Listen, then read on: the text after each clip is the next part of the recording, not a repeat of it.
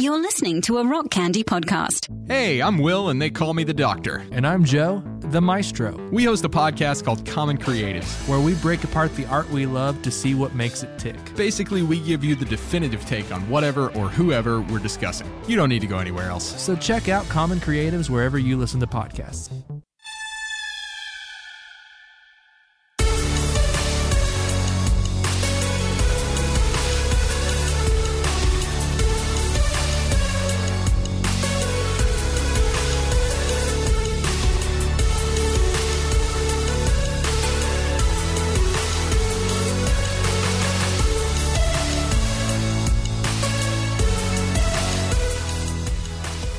This is Sacred Tension, the podcast about the discipline of asking questions. My name is Stephen Bradford Long, and we are here on the Rock Candy Podcast Network. For more shows like this one, go to rockcandyrecordings.com. In this episode, I speak once again with Lucien Greaves, co-founder and spokesperson for the Satanic Temple. Now, we did record this quite a while ago. We recorded it on the 12th when Trump was still in office and right after the insurrection at the Capitol. So if you do not want to hear about Trump, if you don't want to hear about conspiracy theories, if you don't want to hear about the general degradation of democracy in our culture and tech platforms, then this might not be the episode for you. But even though this conversation is a bit dated, I do think that there's some interesting stuff here, and I hope you enjoy it. But before we get to that, I have to thank my patrons. As always, my patrons are my personal lords and saviors, and they are ensuring the long life of my work. This week, I have to thank Jonas, Jim, Melanie, Mobius, Audrey, Catherine, and Megan.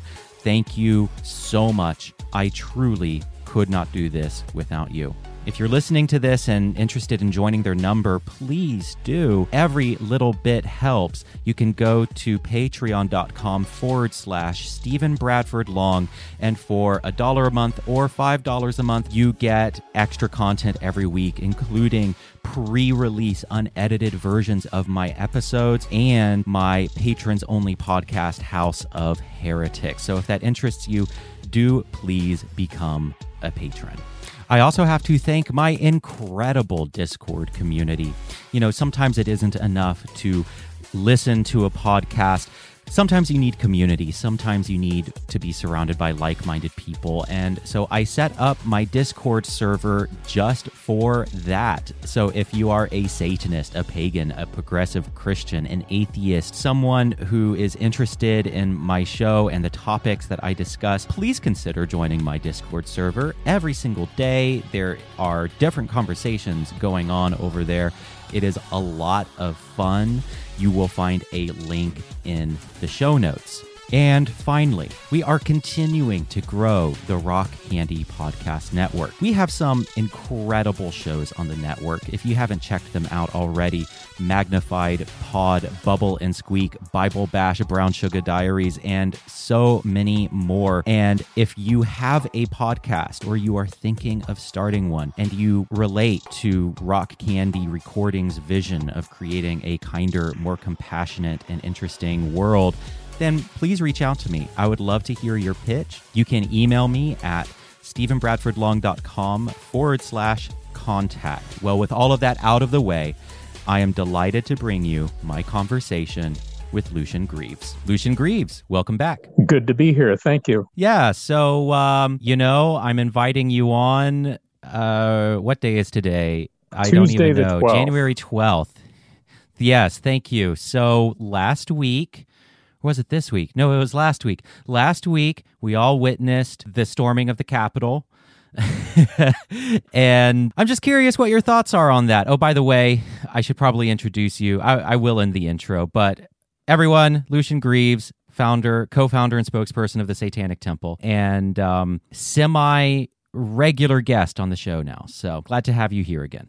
But the storming of the Capitol, it's like this convergence of just all of these things that I feel like are in my wheelhouse and might be in yours. You know, it's like this convergence of theocracy, conspiracy theory, absolute delusion, tech stuff, you know, how tech and digital media can create these bubbles. So I'm just really curious to hear what your thoughts are on what happened last week. Well, the surprise, of course, is that they were able to that security was lax enough that people were able to breach Yes. the actual. It was like the fucking carnival just decided to walk in and no measure. It didn't. I mean, I don't know. Maybe there were measures taken, but it was stunning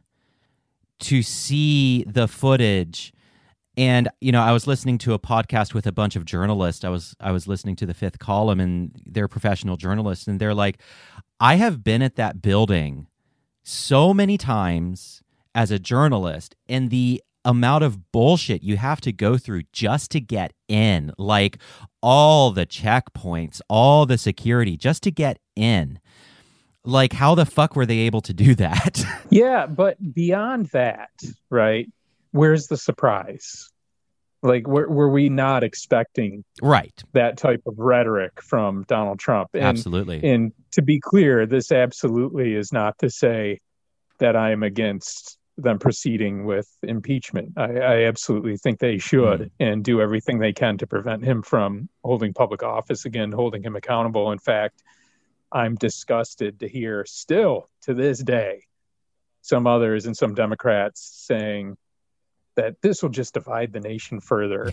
And I really feel that failure to hold people accountable is what has gotten us to this point. And I think it's disgusting at this point to even hear anybody saying, well, we should just stand back and let everybody kind of magically unify without addressing this. I think that's about the stupidest thing that could be done right now. And I really feel like they're doing the right thing by moving forward and trying to impeach this fool. But I'm really, it's kind of shocking that anybody's shocked by what happened. Absolutely. In seeing people looking upon these pictures of the crowd and saying, wow, there's people holding up white supremacist banners and things like that. And it's, you know, on my end, I'm thinking, where have you been for the past 4 years? What have you been watching going on here? This was signaled from miles away. This has been culminating all this time. Trump has been trying to exacerbate these tensions his entire tenure within office. I'm glad to see people shaken by this. And I have to say, it is gratifying to see some of the video footage tagged with the hashtag of no fly list now, to see these entitled fools who thought that there was really no repercussions to doing this and that they could just march right in. And obviously they thought they were doing this on the authority of the president himself. You know, there's almost like this LARPing quality to it. You know, there's that video of a woman at the Capitol who had gotten pepper spray in her eyes. And she seemed so mortified, and the journalist who was interviewing her was like, yeah, she was incensed that the cops had she was nerve. Incensed, and then the journalist was like, so what are you doing here? Like, why are you here? And she said, it's a revolution. We're storming the Capitol. You know, and then I saw other videos of people when they find out they're on a no-fly list and, you know, having breakdowns in airports. Like, this is what you do to us. And there really is like this detachment from reality, this LARPing, this revolutionary LARPing, where when their imaginary play kind of comes up against reality and the consequences of their behavior, it's shocking to them. It's fascinating to watch. Well, I feel like there's a whole kind of Trump mindset there where, you know, things are okay because one declares it so. You know, whatever Trump does is legal because he's the president and he creates the law. And that's kind of bled over into the position of his crowd where, you know, what they're doing is lawful and orderly because they've aligned themselves with law and order, and they don't understand that the cops are there and going to try to stop them from doing something that in fact is not legal. And on the other side of that, I think on the left, a lot of times, there's a real bad taste in people's mouths over identifying as patriotic in any sense. And I understand that. And I understand holding people accountable and nations accountable for their history and things like that.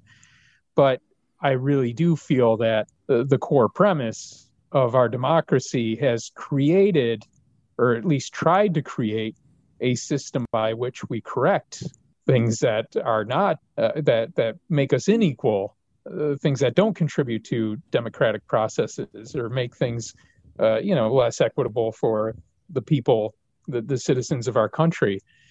And I think it's kind of time that we embrace that and not just abdicate and say, this is the nature of America kind of thing. And allow the Trump crowd to claim the title of true patriots when in fact they're attempting a coup.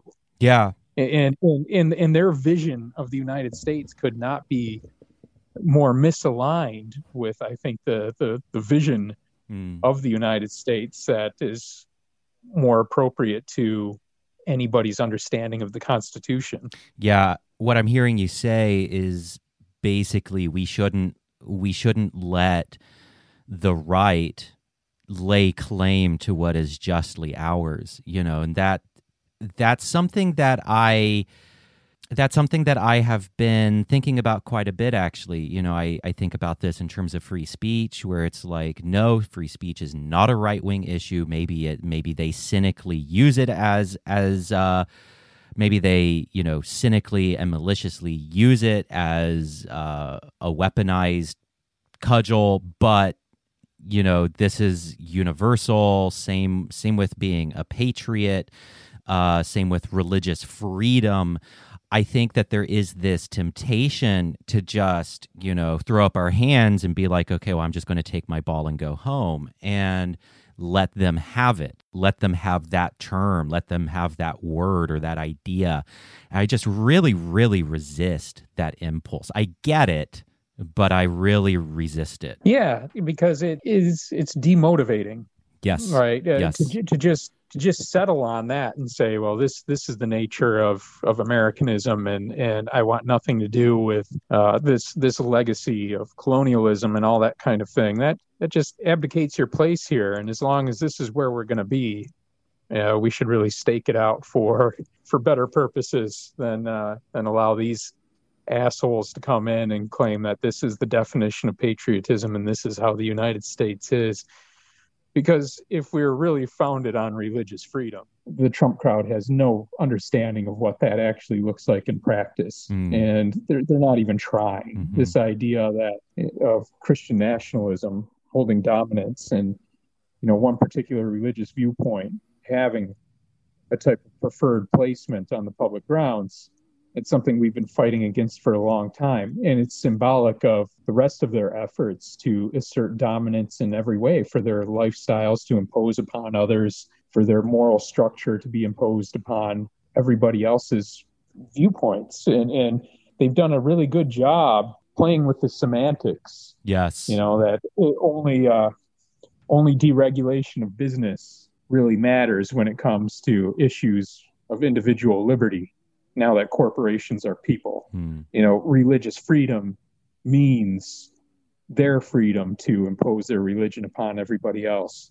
But, that really is playing with semantics, and that isn't the meaning of these things. And it's really time to take some pride in who we are and take some pride on the good things that have been built, the advances that have been made. Look at some of the things that have been done within the rights revolution within the last 50 years, and really push those things further. Yeah. And, just to clarify, I don't think what you're saying is that, we don't have a terrible history of colonialism, because we do, and so just to clarify, it isn't that we're denying that America has done some shitty things, but but rather that maybe now is not the time to abandon ship, and that we should really lay claim to the legacy of the positive legacy, the good legacy, while, you know, we can acknowledge and try to repair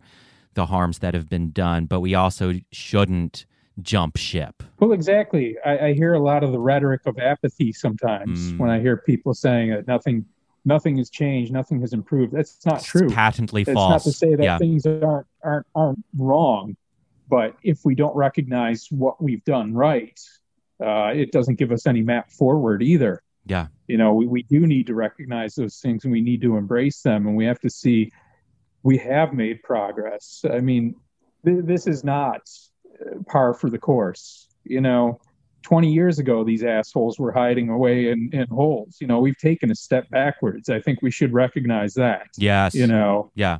I really do think they need to be driven back into their holes again. And we can't give up and yield and say that, you know, this is their territory, and we need to understand that this is something we can never move beyond.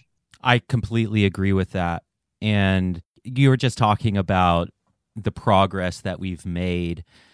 And I wonder if you've seen this. This is kind of a tangent, but I see usually young men, usually on the internet, kind of reminiscing for this sunny past where things were so much better, things were so much more just, where, you know, maybe the pink-haired social justice warriors weren't, you know, ruining their lives or something, and that there were still institutional and religious structures in place that gave us a sense of meaning. And now, you know, what I hear from a lot of these guys is, you know, they feel like their life is meaningless. They feel like their life is empty, and that things are worse now than they've ever been. And just, I look at it, so I see that pessimism that you're talking about on the left, kind of this doomerism of everything's so fucked, we can't fix this. And then on the other side, I also see, I see this pining for like a mythic ancestral past, a mythic religious past where there was structure in the world and where there was meaning in the world. And I just look at that, I look at both of those narratives as a gay man, and I'm like, you do realize I would be burned at the fucking stake at literally any other point in human history in the West. Like, cry me a fucking river about the past. Well, right. But on the other hand, it's difficult for people, is aware as they might be of history, it's difficult for people to see past their own lifetime. Yes. And now we're looking past, you know, the past 12 years, which is a significant chunk of most people's lives, and especially some of these younger people you're talking to or talking about. And there is a sharp distinction between the Obama era and the Trump era. And it can really make it look like we've taken a dive. Yeah, for sure. And we tangibly have. We definitely have. And it, I mean, for me, it felt like it started right away with Trump. It felt like we were no longer living in a system we could rely upon. It was very clear that we had an incompetent narcissist in office and not smart enough to know how stupid he was or how unaware he was. There was a time, you know, with George W. Bush, I thought this is the worst we could get. This was obviously a very stupid person caught like a deer in headlights in any emergency situation. But now we look back and realize how much better he was than Trump. Because at least, you know, he may have had a sinister cabinet, but they understood the process and how our institutions worked. And they really, don't get me wrong, they did a lot to really expand executive power in terrible ways. Yeah. You know, I kind of want to push back on that just to explore this some more. So, you know, hindsight is 2020, and I feel like there's a problem of you can't see the mountain when you're standing on it. And so maybe part of this is that it will really take time to assess the damage of the Trump administration. And, really only time will tell just how extensive the damage has really been. In terms of like policy, in terms of actual tangible effects on people's lives, I wonder which was worse. Bush launched this this horrific war, whenever I think of his cabinet, I think of those big scary bird things in the Dark Crystal, the Skeksis. He basically had a cabinet full of Skeksis and Warhawks. And do you think that the tangible effect in terms of what happened with like policy and real lives being lost, how does that compare to Trump? I feel like Trump did greater cultural damage. I feel like in terms of the institutional and cultural damage, Trump has done maybe irreparable harm to our country. But in terms of the affecting actual lives on the ground and launching this war that killed thousands of people, I don't know. It's hard for me to decide which one is worse. Does that make sense? No, you're right. And I feel like the Bush administration really set the stage for Trump, which makes you wonder, what has Trump set the stage for? Exactly. And I fear that Trump has set the stage for somebody with autocratic ambitions to know what they can get away with. And, maybe be able to execute it because they're smarter than Trump. Honestly, we're so lucky that Trump is as fucking stupid as he is. No, exactly. We're so lucky. Best thing about him was how fucking stupid he's been. Exactly. And, obviously, he intended a coup here, but the best he could do was rant about it on Twitter, press these ludicrous lawsuits under the impression that judges would fall into line with loyalty to him. He didn't manage to put together the kind of alliances he really needed to pull this off because he was just too stupid. It looks like it wouldn't have been that hard. Honestly, I mean, that's the really disturbing part about all of this is that it's gotten as far as it has with as little coherence as he put forward. He just kind of signaled his will and a bunch of really thoughtless and gullible people followed along, but nobody really had a clear idea of how they would execute any of this. And they were all kind of hoping that the system would intervene on Trump's behalf. Next time around, that won't be the case. And that's why it's vital that things get fixed now. But when I say about George W. Bush being better than Trump, I do mean on that kind of cultural, social level where at least, they were able to do it within the system and they were able to push legal cases, scary ones, to set bad precedent, no doubt about it, in the Bush administration. But it wasn't so alarming to people because they were doing it within the system. And the unified executive theory, they were really pushing that with the Bush administration, really trying to give the executive powers much more of a carte blanche than ever before. And a lot of that persisted up to Trump, and Trump wasn't able to exploit that.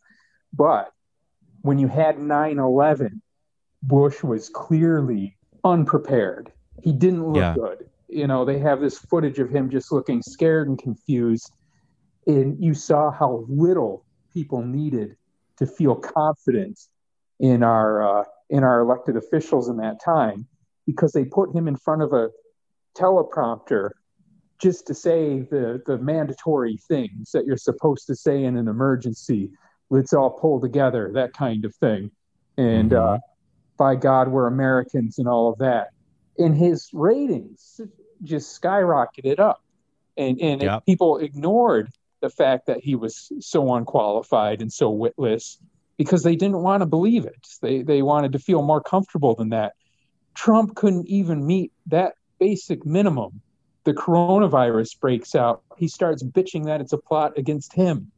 At the point where he had the opportunity to really flex some autocratic muscle and put a police state in place like other countries did to really kind of solidify their autocratic powers during the pandemic. That was too much work for Trump. He wanted to be an autocrat who didn't have to do any work and didn't, Yes. it wasn't effective enough. So he just said, hey, this shit's up to the states. They have to take care of it. The protests started breaking out after George Floyd got killed.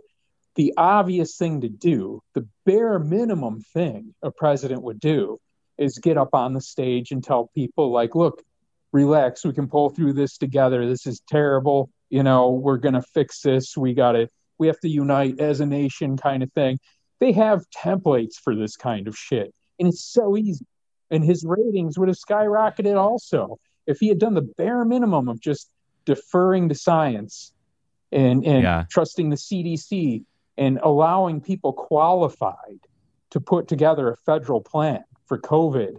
He would have won the re-election if he had done. Yeah, he would have. It would have saved his second term. I mean, to anybody else, that would have been that would have been something that would have really sealed the deal. These catastrophes, he just had to do a bare minimum. He had to say the trite cliche things to get people on board, but he was just too fucking worthless to even do that.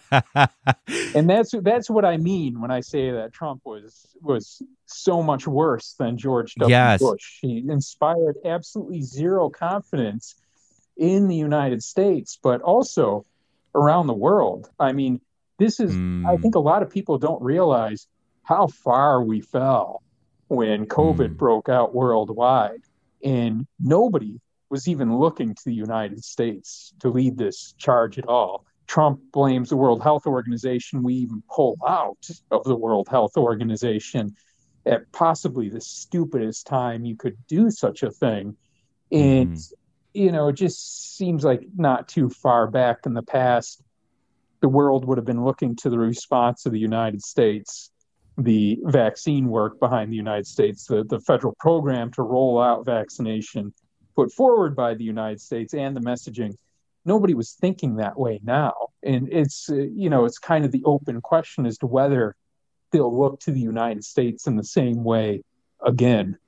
And, speaking to Trump's just pure idiocy and his inability to even be an effective dictator, an effective autocrat, I listened to parts of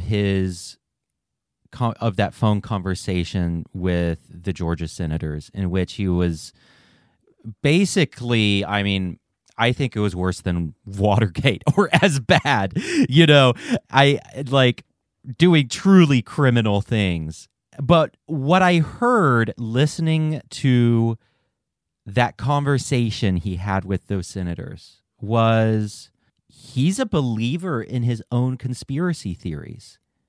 He isn't above it. He isn't above, like when he said in that conversation that the Democrats stole the election and all of these conspiracy theories about how he actually won a landslide and I guess we will never really know what he believes, but he talked like someone who was convinced. He talked like someone who believed his own conspiracies, his own conspiracy theories.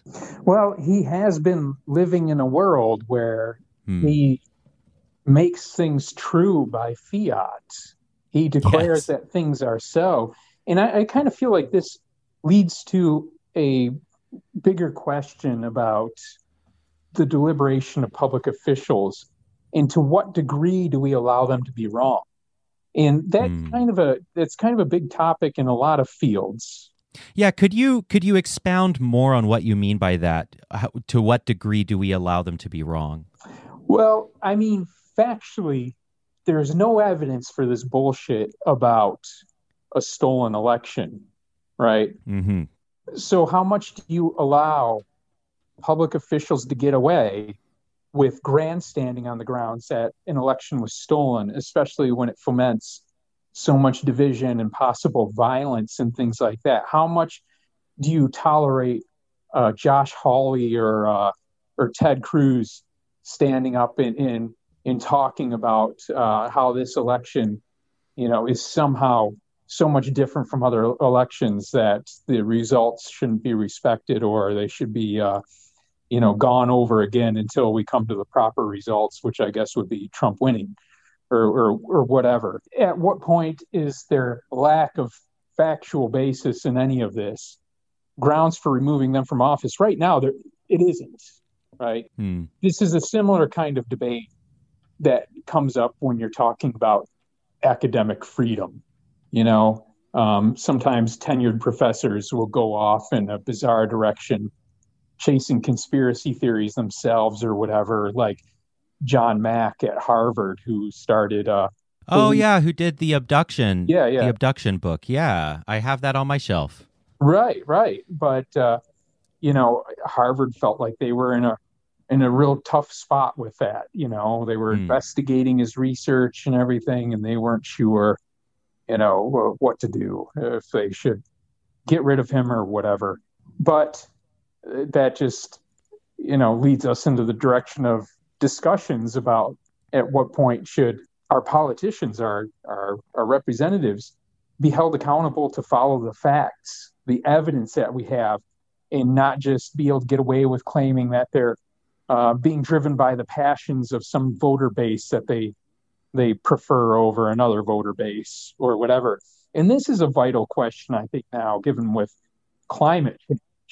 I mean, how much longer do we tolerate assholes who are making money from oil companies or other polluting industries, coal, whatever else, fossil fuels, that, pushing an agenda to roll back environmental protections when the preponderance of the evidence and science goes the other direction. And I don't feel like we built the proper structure to mitigate these kinds of petty political ploys in the face of overwhelming evidence to the contrary.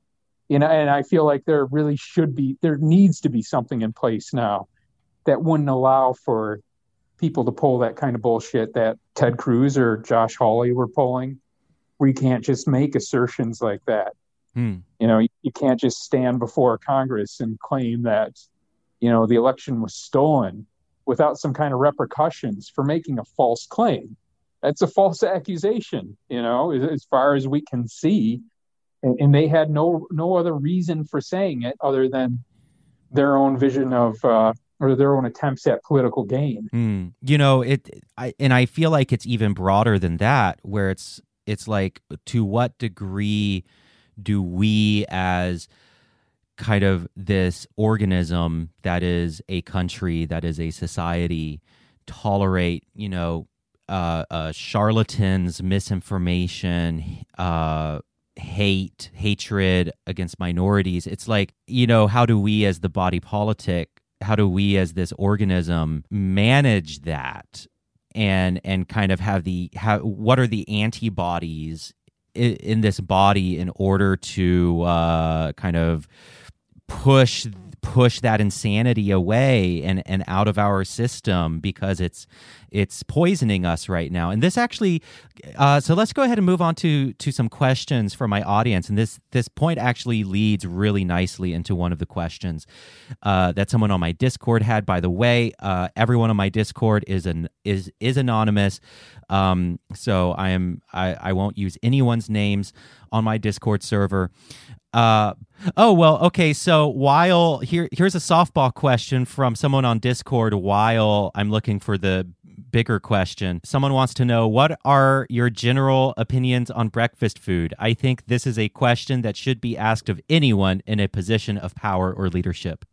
I think it should be served all day. God damn it. Dude. I agree with that. Yeah. I mean, I 100% agree. Yeah.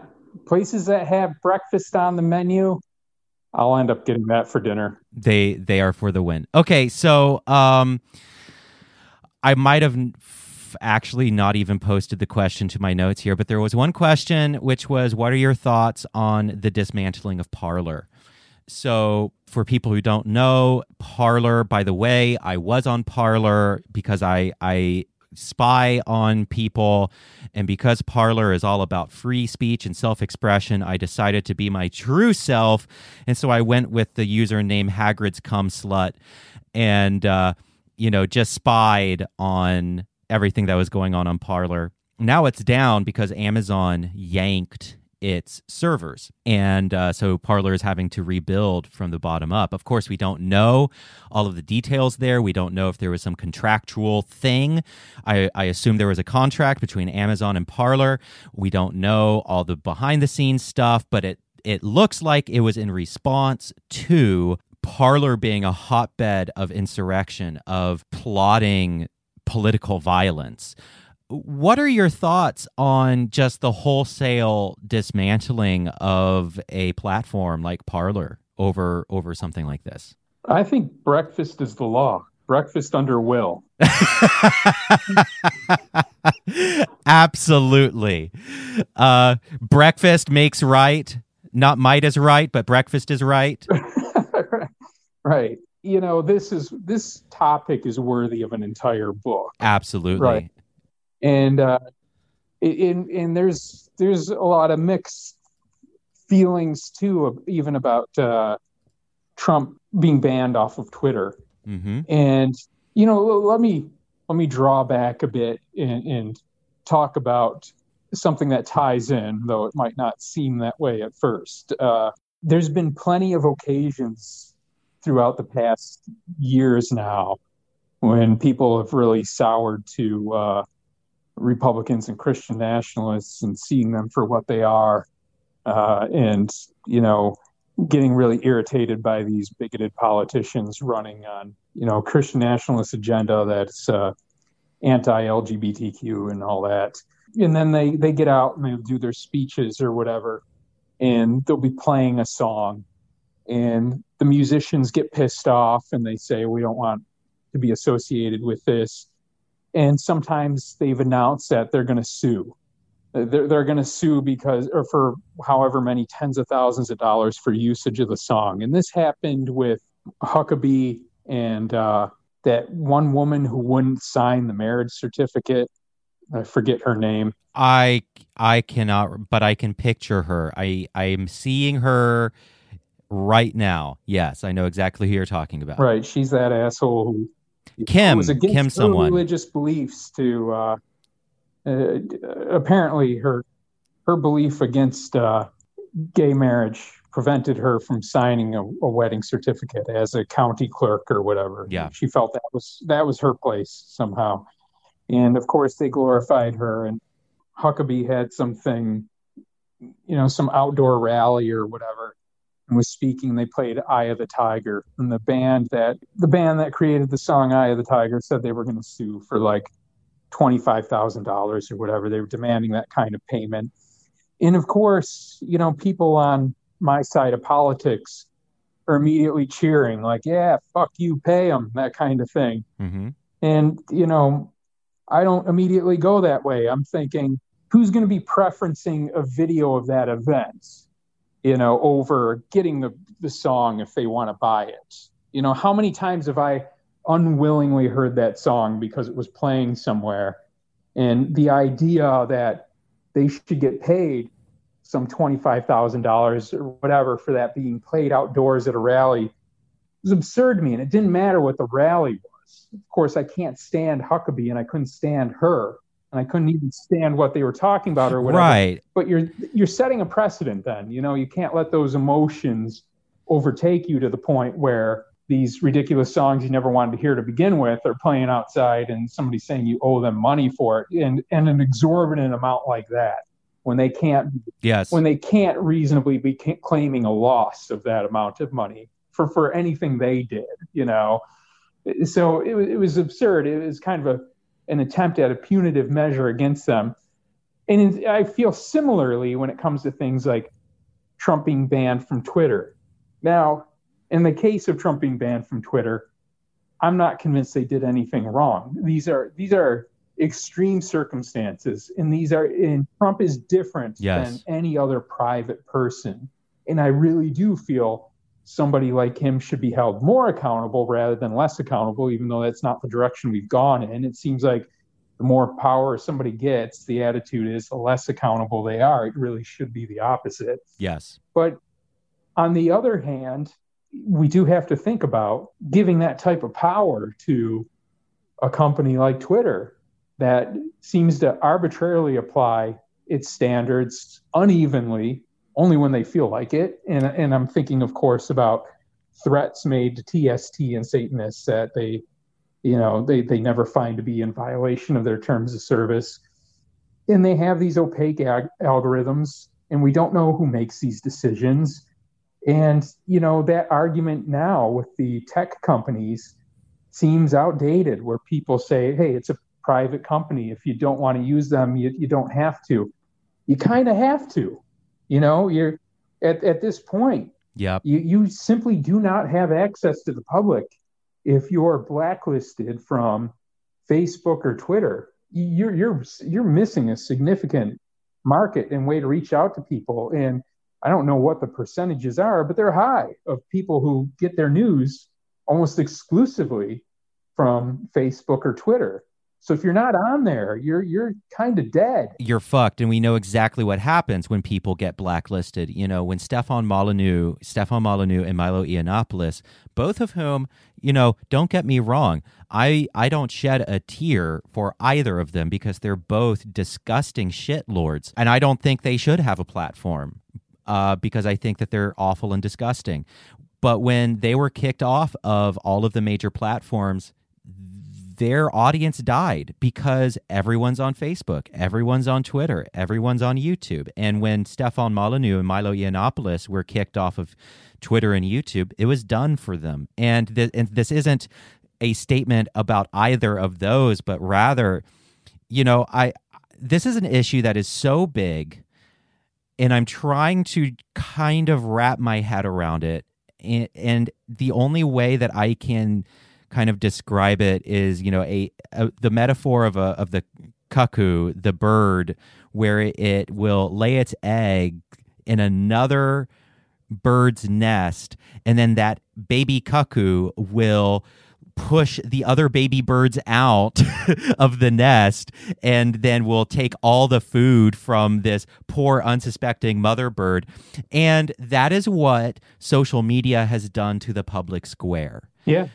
It is a private entity, a corporate entity that, like the cuckoo, has been planted in our democratic culture, in our democracy, in our culture, and it is posing as the public square. But just beneath the surface, it is actually billions and billions of dollars of algorithms and technology pointed straight at your brain every time you look at it. Incredibly powerful technology pointed straight at your skull to manipulate every second that you're on it. Right. That's unprecedented. Like, that is unprecedented in human history. And so it's like, how do I even begin to think about this stuff? How do I even begin to think about Parler? How do I even begin to think of people like Alex Jones or Trump being kicked off of Twitter when it's like, this is so new? And so I'm really ambivalent. I think it's reasonable to be ambivalent about this, where it's like, yes, I'm glad. I think it's good that these people are off of these platforms. Well, the normal free speech arguments don't apply exactly when it comes to Facebook, YouTube, Twitter, and the tech companies. And the reason they don't apply is because the standard free speech argument is for the open marketplace of ideas, which I stand by. Same. But it's not that.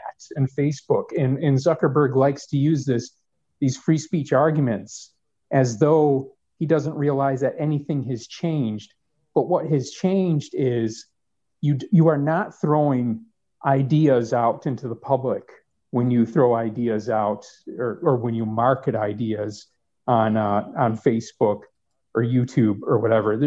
There's paid advertising. There's algorithms that make sure that this material only reaches people who are gullible for it, who are persuadable to it, people who want to hear it. And that's where it becomes the echo chambers. And it's not thrown out to a segment of the population at random where people are analyzing this, arguing about it. You have the illusion of that.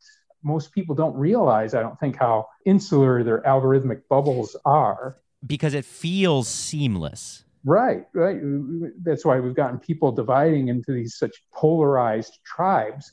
But I feel like in order to kind of restore a type of balance, we need to kill surveillance marketing. I think the monetization structure of Facebook and YouTube, they need to be gutted entirely. That whole tactic of building ever more elaborate personal profiles of people to know exactly what information to target them with, regardless of the veracity of truth behind the claims or anything like that, that needs to stop. We're seeing the outcome of that now when we're seeing these conspiracist mobs descending upon the Capitol, while there's another population of people who can't believe it's happening and have no idea what these people are thinking. This is the world that Facebook has created. It's the world that surveillance marketing has created. And surveillance marketing, I really feel, needs to be killed. And for people who don't realize the degree to which social media is literally second by second manipulating you while you're on it, every single pause and duration of that pause that you make as you scroll your feed, everything you click, everything you like, some apps even, according to Jaron Lanier, will use the camera to measure your skin tone and measure of blush in your tone to determine whether what's on the screen is having a physiological effect on you. Crazy shit. And then that feedback loop, because they know you better than your spouse does. You know, Twitter knows you better than your partner does. Then they are literally second by second, as you're scrolling up, the very next item that you see as you scroll up, each one is perfectly calculated to capture your attention. Each one is minutely manufactured by billions of dollars of technology and algorithm that even its makers don't fully understand, so that you can stay on screen for as long as possible. But it's and part of its power is that it seems invisible, right? Yeah, according to Facebook's own research, somewhere upward and over of 60% of people who joined radical groups on their platform did so by recommendation by Facebook. Yep. You know, and YouTube is absolutely terrible when it comes yes, to it is. Trying to force radicalized material on you. I notice I never watch political stuff on YouTube, so I'm always mystified when I see recommendations for really just kind of filth junk food material of somebody ranting about something in current events or whatever, or taking some ridiculous point of view.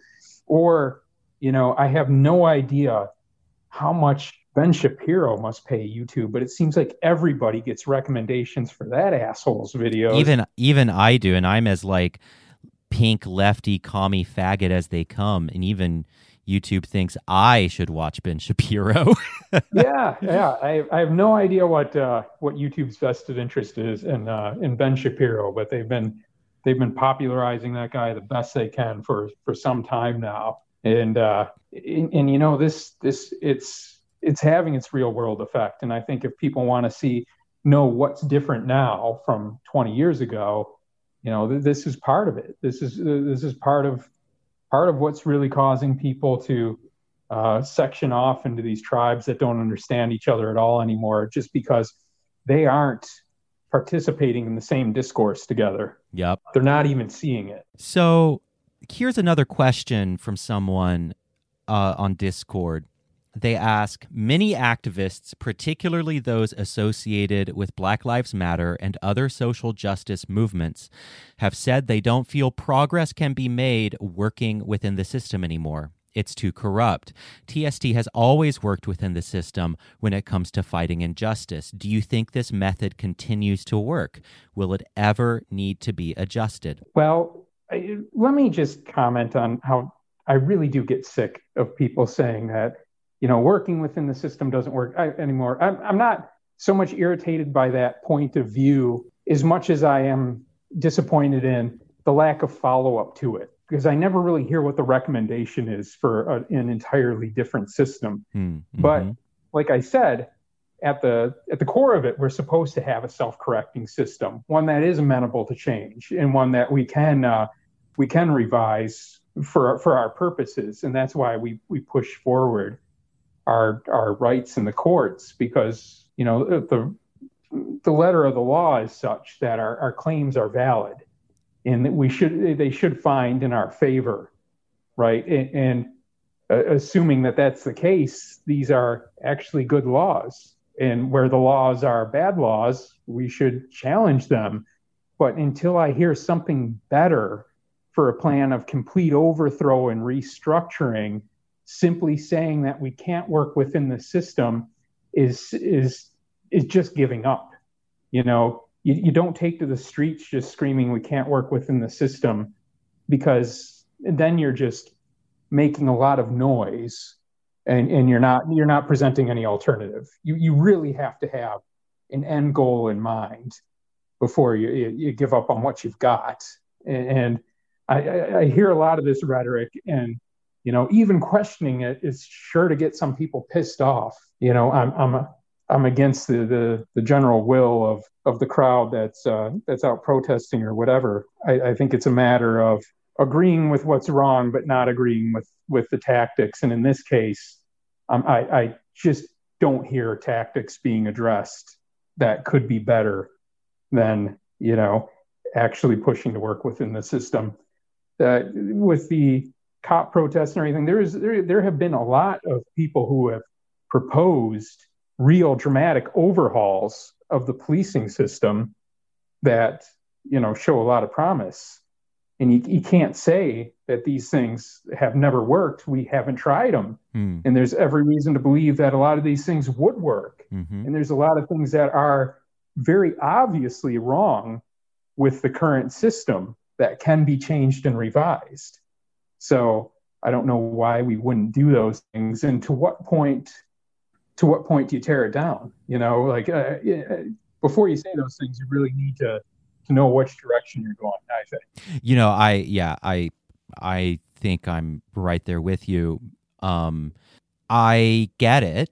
I get the frustration. I get the rage with the system, and especially if it feels like, and not just feels like, but objectively has been against you as a minority at every turn. The system has not been kind to Black people, to trans people, to sex workers, et cetera, et cetera. I think rage against the system is perfectly reasonable. So I get it, and it does have to change. It does need to change. Like, this is not a defense of the system. Some people talk about this of not working within the system versus working within it, all of that.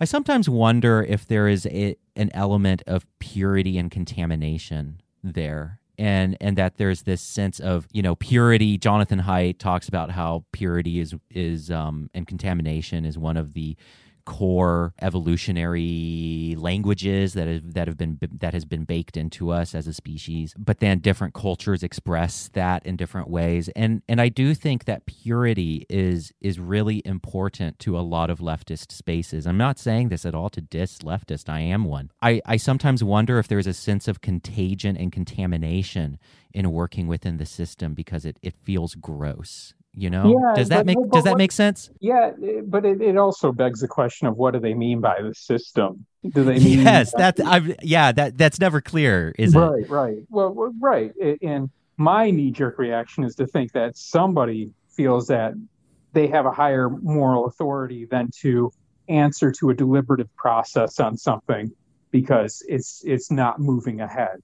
But we have to recognize the pitfalls of allowing some kind of autocratic force in anything we do. Yeah. So until it's really clarified what the system is, what we can't work with, and if there's anything we can, then we can move forward from those discussions. And it's not to say, that at a point where, we lose all our legal battles and a theocracy is installed in the United States, that we wouldn't, obviously have to shift tactics. Right. But I don't think we're there yet. I honestly feel that the system, such as it is, at least on paper, is on our side.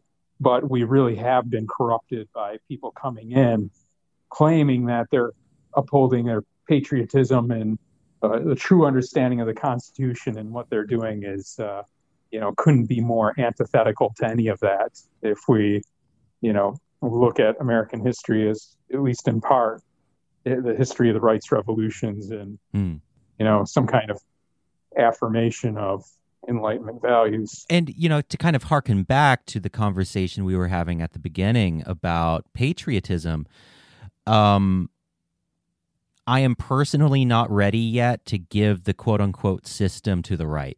Well, that's exactly it. That's what worries me, because if you want to talk about breaking the system, that's exactly what the Trumpers are trying to do. He put people in charge of different departments who had absolutely no respect for them. He put, Scott Pruitt as head of the EPA at first, and this was a guy who wanted to dismantle the EPA. He had no care for environmental protection. He only cared about kind of breaking that system of regulation to allow businesses to make money at will, while subtracting from the health of the general population. It didn't matter. Betsy DeVos, she's put in the Department of Education, and she has no respect at all for public education. She wants to give everything to private schools, allow them to indoctrinate children with religion while taking federal funds. These are people, when I think of breaking the system, I'm thinking of Trump and the powers that be. And I think that's the difference between me and some of the people decrying the system, is that they see Trump as the system. I don't see him that way at all. I think he's running absolutely contrary to everything the system was supposed to protect us from. But the system hasn't worked in that regard because it also takes active participation. You can't expect it just to manage itself without any oversight, and that's what the people are supposed to do. And to that end, I'm glad that the Democrats are pushing for impeachment, but generally I felt like they've proven themselves a bit spineless, and I'm surprised that they're doing it at all. Yeah, same. And honestly, like you said, I'm kind of surprised that they're pushing for impeachment now, and nobody seemed to mention it at the point where a phone call came out where he was directly threatening officials in Georgia to find votes for him to overturn the election results there. Absolutely. I mean, but it's almost like we've been, human beings are pretty amazing in how we can normalize, how we can acclimate to stuff. And it really is just like every day Trump doing some crazy bullshit all the way up to, strong-arming Georgia senators to get him votes that don't exist. And it's almost like we don't see it anymore because it's too much, and we've just acclimated to it. It's normal now, and that is what really worries me. Right. No, that's the danger. Trump pushed it further and further to the point where on a daily basis he was doing things that ruined other people's political careers, and we lost that dignity along the way. We lost the dignity of a people who would protest those things and say that this cannot stand and that we need to remove this fool from office. We got to the point where It was expected. People kind of shrugged it off, and it really has paved the way for something terrible next time we get a Republican in office. Who's smart enough. Right.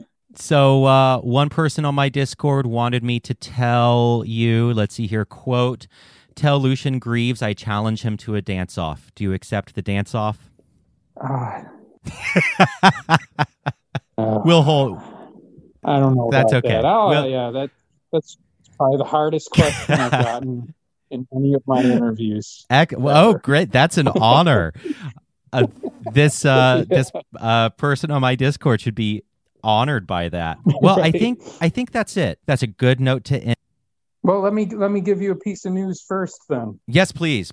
Satanic Planet is we've entered a verbal agreement, and we just need to sign the contracts now between all of us. But we have a 3-album contract with the label Cleopatra. Amazing. Yeah. So there you go. That's fantastic. Congratulations. My understanding is it'll still be like, at least 6 months before the album comes out or whatever, but now at least there's that. Yeah, for sure. That's incredible.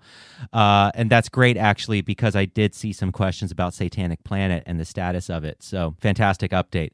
And when it comes out, you can come on again to talk specifically about the album and maybe some of your band members. Perfect. Yeah, we can do a show together and talk about it. That would be fantastic. Yeah, I'm all for it. And as always, you're welcome back anytime. If ever you want to just come on and rant about something, just let me know. I'm sure people would love to hear it. Thank you so much. Yeah, of course. All right. Well, that is it for this show. As always, the music is by the Jelly Rocks and 11D7. You can find them on iTunes, Spotify, or wherever you listen to music. The artwork is by Ramakrishna Das, and this episode is recorded, edited, and produced by me, Stephen Bradford Long, and it is a production of Rock Candy Recordings. As always, hail Satan. Thanks for listening.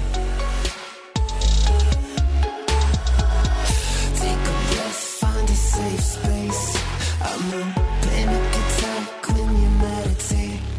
Got me second guessing every quest that I'm taking till I took a sip. Fell into the world, self-medication. I just want the fame for the fame's sake. Here I go again, stopping at almost to my namesake. I know I am just what I am. I cannot get my therapist to see me more than just a 6 on a young grandma. You're the one crawling out of the hell now. Naked tongues coming straight from the meltdown. Turning all my God sins into hellhounds. Guess I got to get my heart right with the way the truth and the fist fight. I'm just like they say, it only takes a teaspoon of water to drown, but I've been gulping down oceans, only choking on what I put my hope in. Suffered a nervous breakdown, bringing Christmas Eve back to Halloween town. I expend a lot of energy hiding all this crisis behind my eyes. That's why I'm traveling back into black holes, Neil deGrasse Tyson. You're the one crawling out of the hell now. Naked tongues coming straight from the meltdown. Turning all my God sins into hellhounds.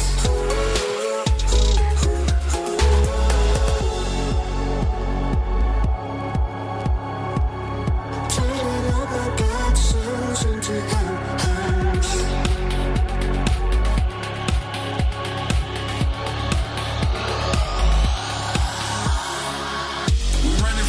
It's all in the game. We maintain the strain, can't move on. Living in shame, who can we blame? Keep doing you, push right on. Gotta cut the lights on. Living right mean you might have to fight home. Look at this life, yo. We rockin' but can't get it right, though. I've been in the deep end, middle of the dark, still fighting off demons. Doubts in my heart tell me go another route, but I gotta start swinging. Looking for a meaning, all way to make it out of this dream. Life is a scene, it's a veil of tears, a valley of scream. Nobody makes it out clean. You're the one crawling out of the hell mouth. Megatons coming straight from the meltdown. Turning all my God sins into hellhounds.